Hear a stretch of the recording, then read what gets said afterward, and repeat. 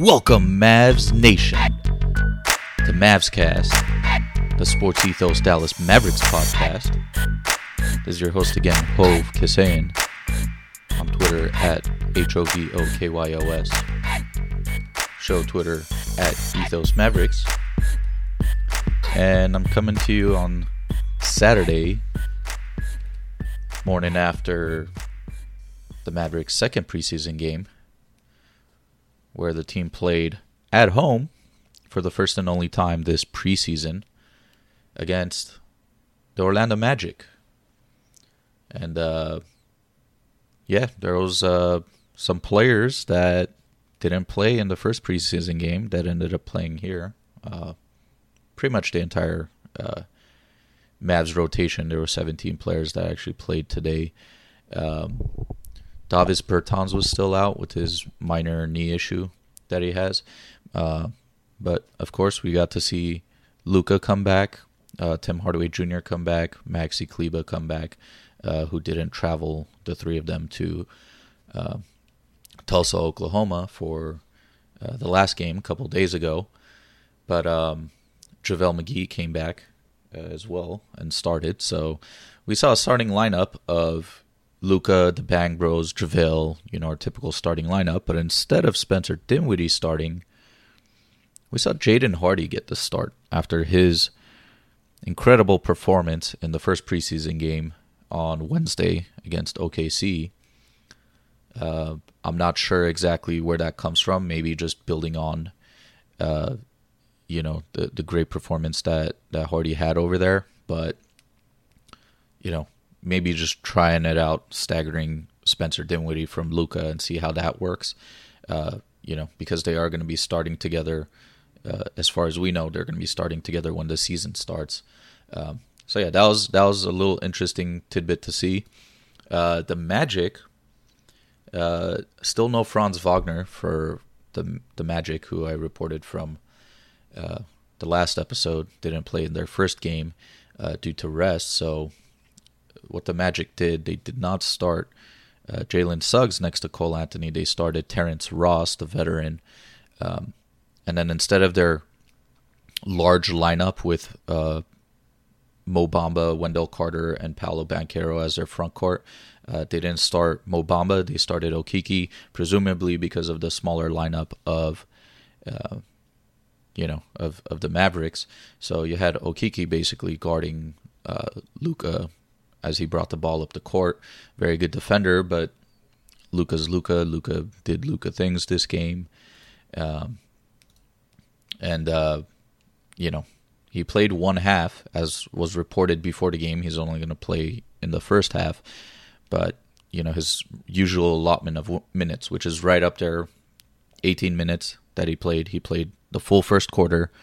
That's about the split that we expect to see during the season. 18 minutes, 36 minutes total on average, of course. And he had an over-under of 14.5 points going into this game. People knowing that he's only going to play one half.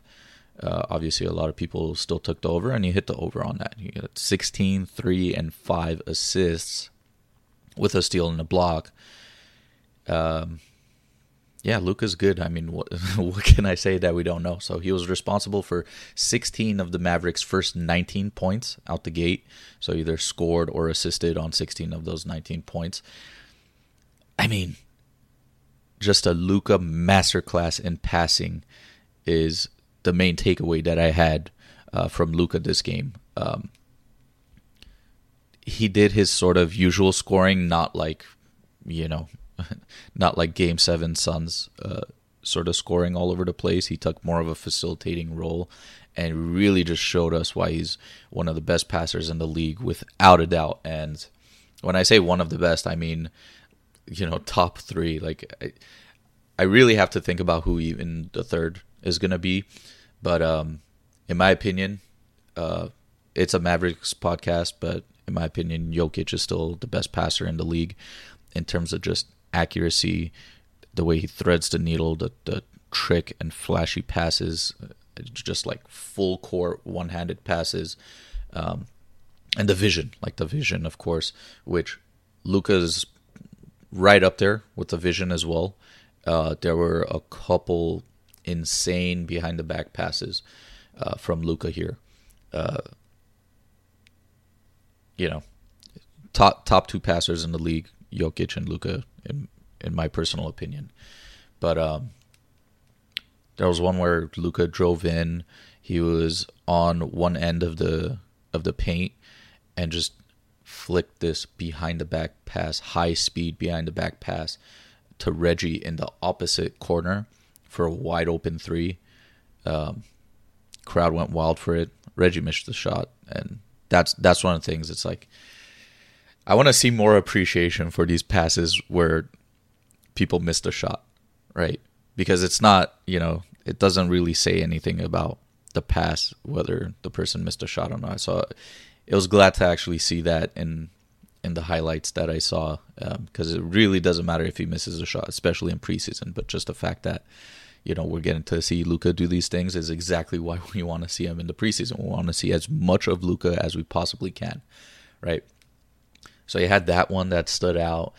He had a couple. I mean, he had some, from the top of the 3-point line, feeding it into Christian Wood in traffic, and CWood, being patient, faking it up there and going up for the dunk. Like that two-man game with Luka and CWood, even though, CWood is coming off the bench, those minutes that they're going to have together, very, very promising.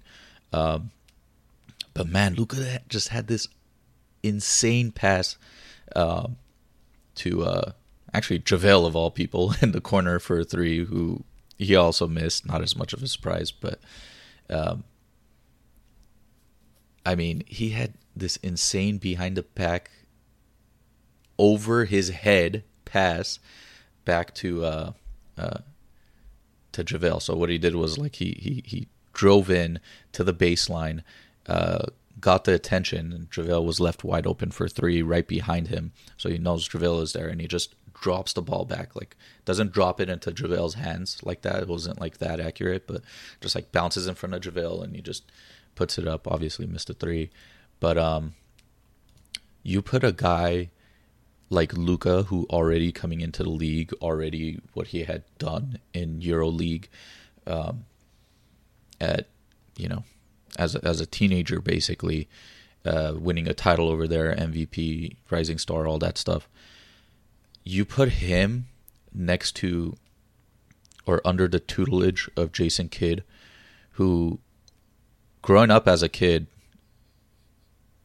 I'm using the word literally, figuratively, but I literally thought Jason Kidd had eyes in the back of his head when I was growing up watching him as a kid.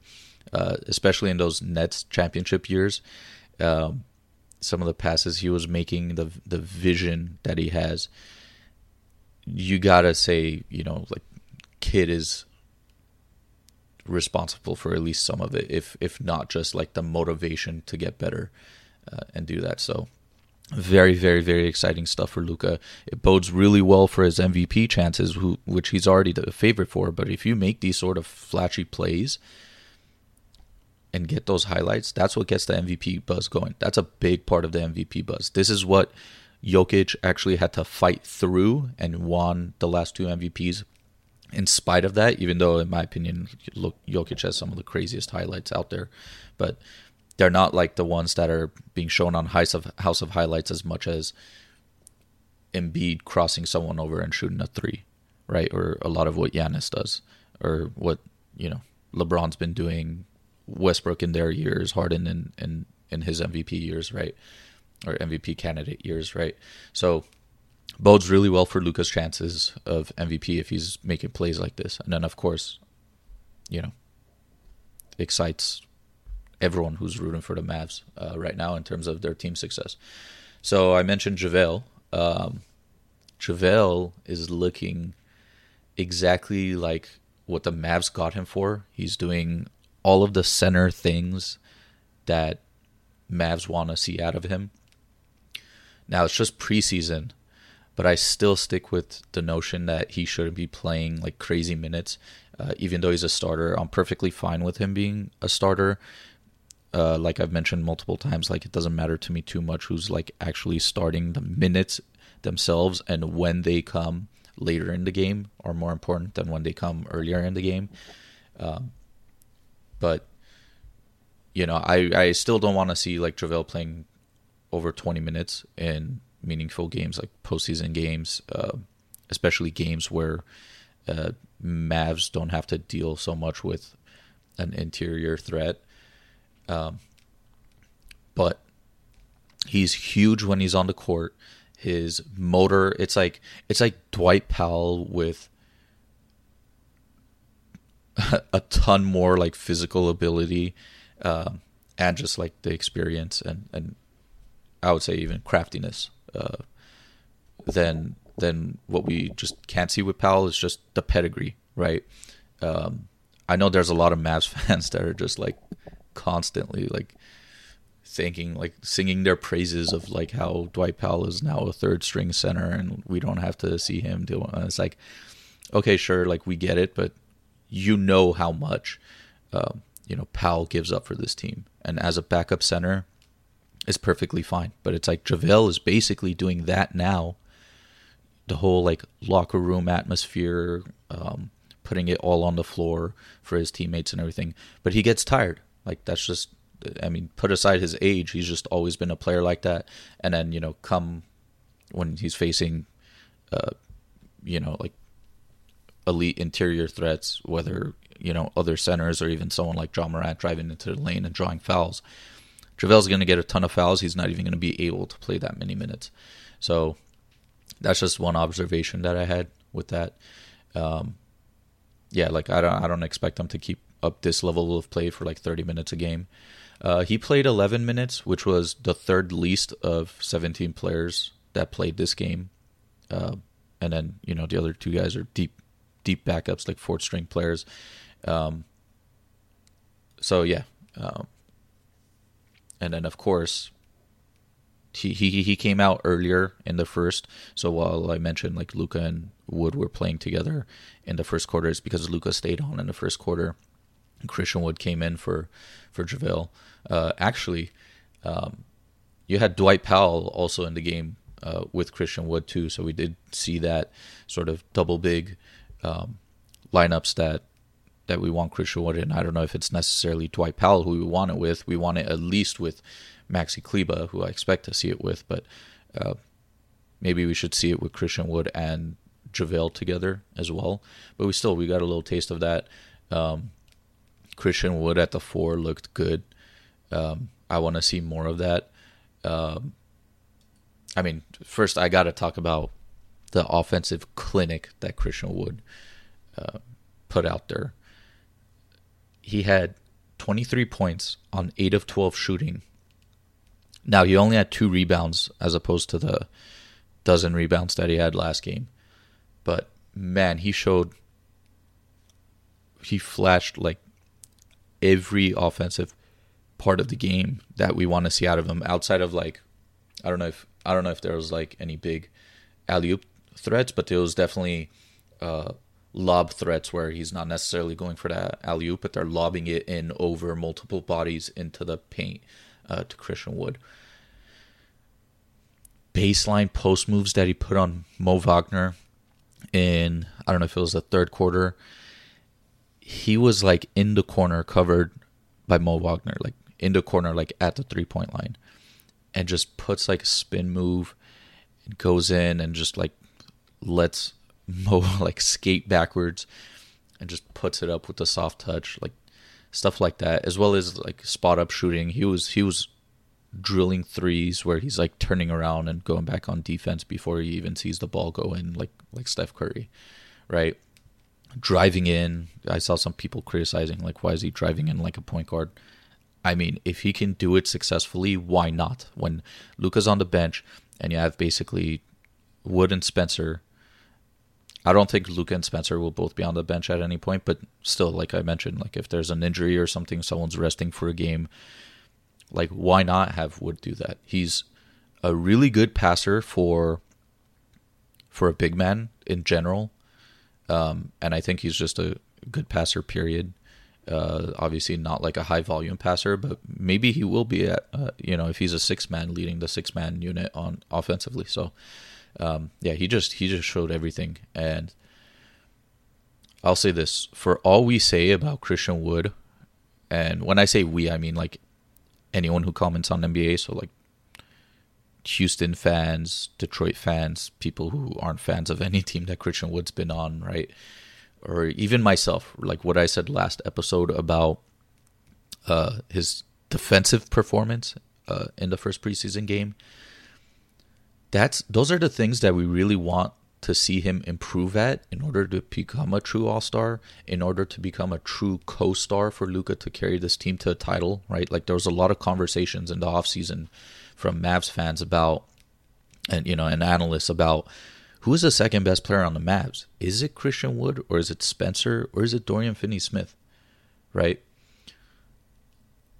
If Christian Wood puts those things together, he'll be undeniably the second best player on the Mavs. And he'll be someone who, other people who are sort of underrating the Mavs would start looking and saying, like, instead of, Luka and a bunch of other people, it'll be Luka, Christian Wood, and then a good supporting cast. And like people will change their minds about the rest of the supporting cast if Christian Wood starts playing like an all-star. They'll change from saying Luka and a bunch of other people to Luka, Christian Wood, and damn that, rest of the supporting cast around them is great. It will change like that. So those are the things we want to see from him. Obviously, mainly defensively. I talked about screening and things like that. And then some moments of ball hogging, maybe. But like I said, like that's sort of kind of what we want from Christian Wood anyway. And we know he has the offensive game to play off ball. He could get the putbacks. He could do the pick and roll, lob threat, like spot up shooting.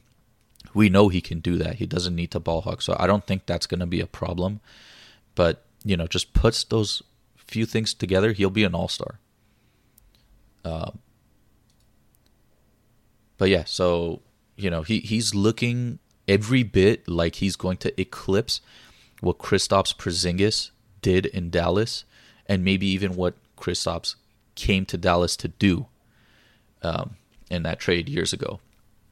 Because if you look at it, like what did the Mavs want from Porzingis? Post scoring, 3-point shooting, Luka to feed him the ball like that. They definitely wanted more like off-ball offensive generation than sort of what like Kristaps started becoming, is like too much, trying to score in the post by himself, him holding the ball too much. And then, at times just not even being successful with it. And then obviously there's the injuries.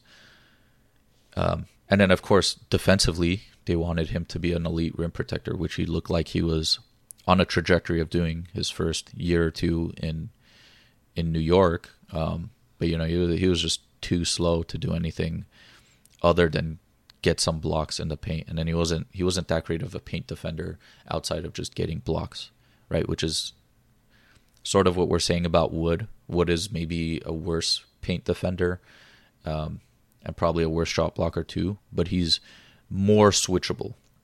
Now, he has his own issues defensively, of course, but I think what we see from Christian Wood could definitely eclipse Porzingis, and that should be very exciting for Mavs fans. If you want to think back to, how you felt as a Mavs fan when the Mavs brought Porzingis to Dallas, and how excited you got, and then sort of the letdown, maybe gentle letdown, maybe like letdown over time, that has, gotten us to the point of, saying, Bertans and Dinwiddie was a great trade for the Mavs to get rid of Porzingis. Like that, that's a huge change in what was expected from KP and how he left. Christian Wood could take the Mavs back to that point where they were excited when KP got there, right? And then some. So that's definitely what I see out of him. His defense was more bearable today than it was just terrible in the first preseason game. So I think it was better today. He guarded Paolo often. Like I said, he was playing the 4, and Paolo's a powerful dude. He's first pick for a reason.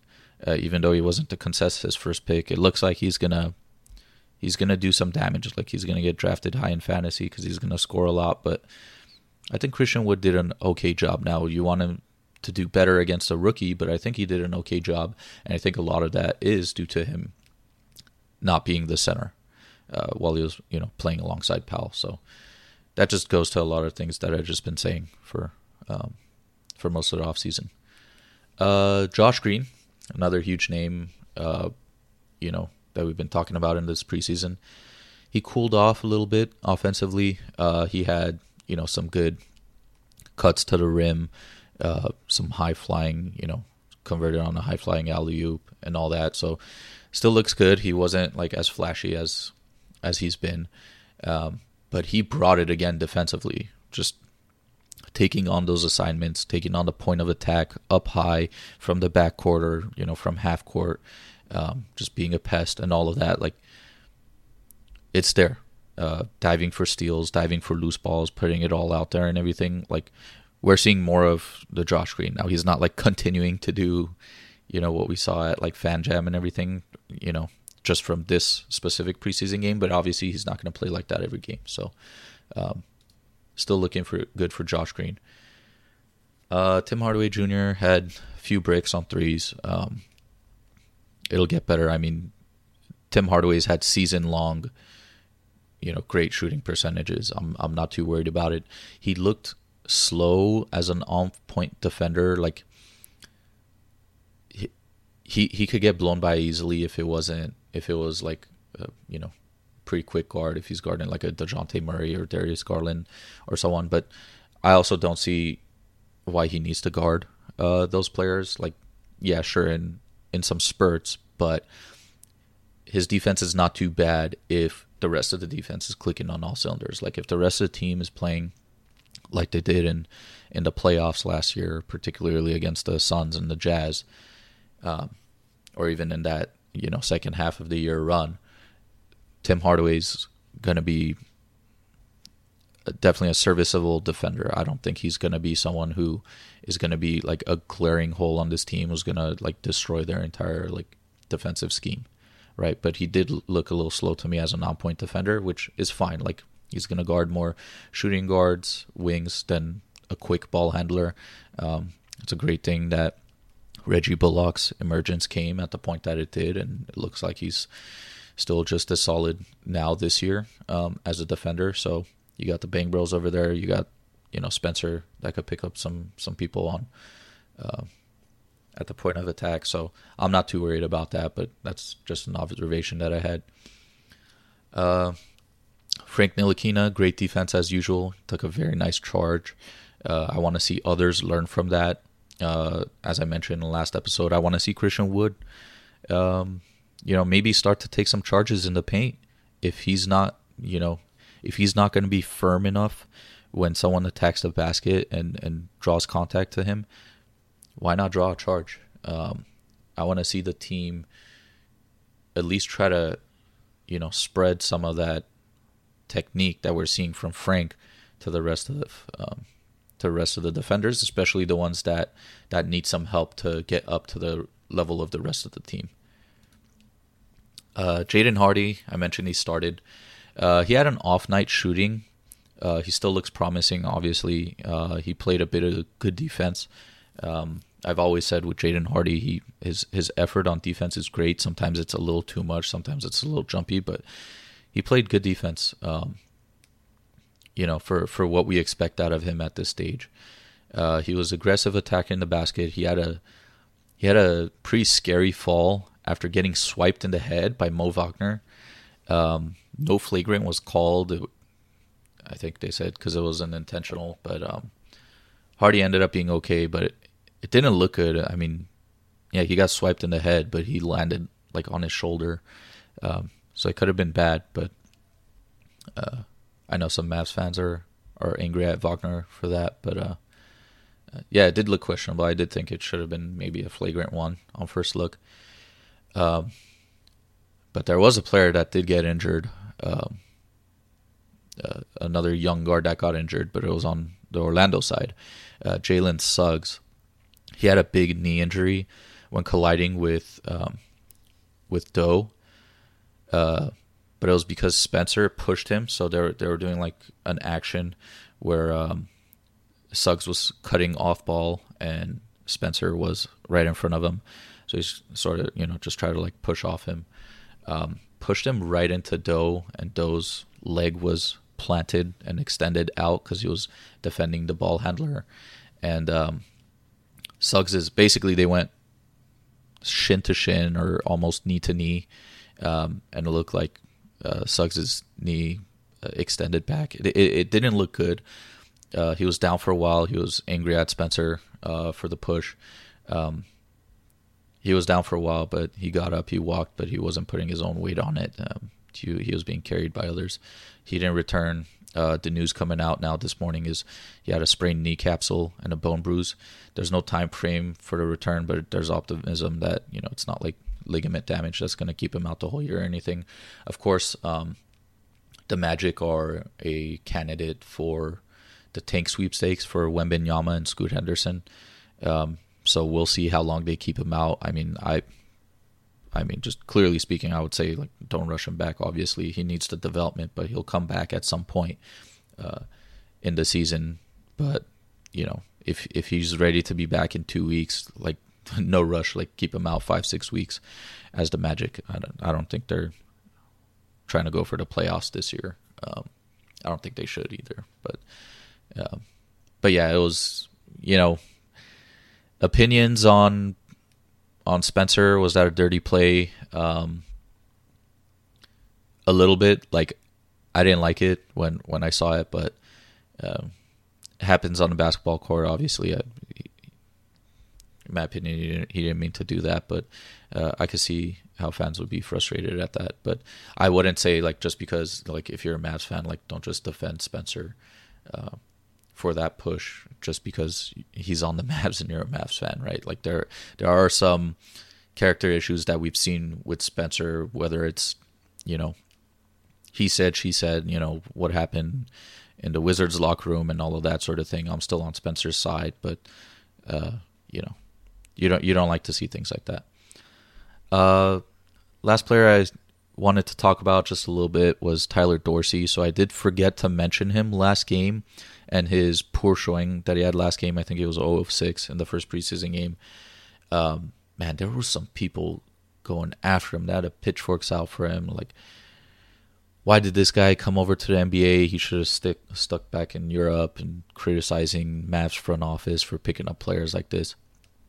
This is a low-risk player that is one of the better players in Europe that actually wanted to come to America and play in the NBA and take on a role, knowing like where he is in his development. Now he's 26 years old, so he's not very young anymore in terms of a player that you hope to develop into a star one day. But he's still a player that he's a role player that you want to develop into possibly a rotation player later. Like one of those. One of those players that isn't a high pedigree draft pick right out the gate, which I totally believe Tyler Dorsey could turn into a 3-and-D role player at some point if he's given the right development. So I think Mavs fans should not give up on him after one rough showing. Now, this game, he bounced back decently. I think he went... actually, I have it right here. He went... why am I not seeing it? He went 2 of 7, which is not great, but he did go 2 of 4 from the 3-point line. So he's still not impressing, but definitely not to the point of his play where people are like calling for his head or calling for Nico's head for making this move. Like, you take a risk on this player. He's not going to crack the rotation for a long time. So I mean, it's fine. But he's definitely not the ball handler that Nico Harrison suggested at his training camp interview, which I covered in episode 2. But yeah, he could be a break class in case of an emergency 3-and-D player at some point if he gets the right development. Now, there were over 19,000 fans in attendance at the American Airlines Center for this, the only home game of the Mavs preseason. Now, the Mavs only have 3 preseason games in total. They got their first loss in the Jason Kidd era, but they're only 5-1. They only played 4 preseason games last year and are only playing 3 this year. So there's only 1 preseason game left. No Mavs basketball for a week. We'll see the Mavs come back against the Jazz on Friday as they go up to Utah. And for that Jazz team, you're basically having Jordan Clarkson's getting minutes, Colin Sexton's getting minutes, Jared Vanderbilt, Larry Markkinen, Olynyk, Beasley, so Mike Conley even. So pretty much seeing the lineup there. I don't know. I think Walker Kessler has been playing too. I definitely want to see him a little bit, but not too much to say about that game versus the Jazz. I think we might see majority of the Mavs regular season starters playing this one too, just because it's a week off, but that remains to be seen. It is a road game, so we'll see about that. I think I am going to do another episode at some point, catch up on some non-preseason stuff since we have 7 days off. So that should come in a few days. And yeah, that's going to be it for this episode. Talk to you guys later. Peace.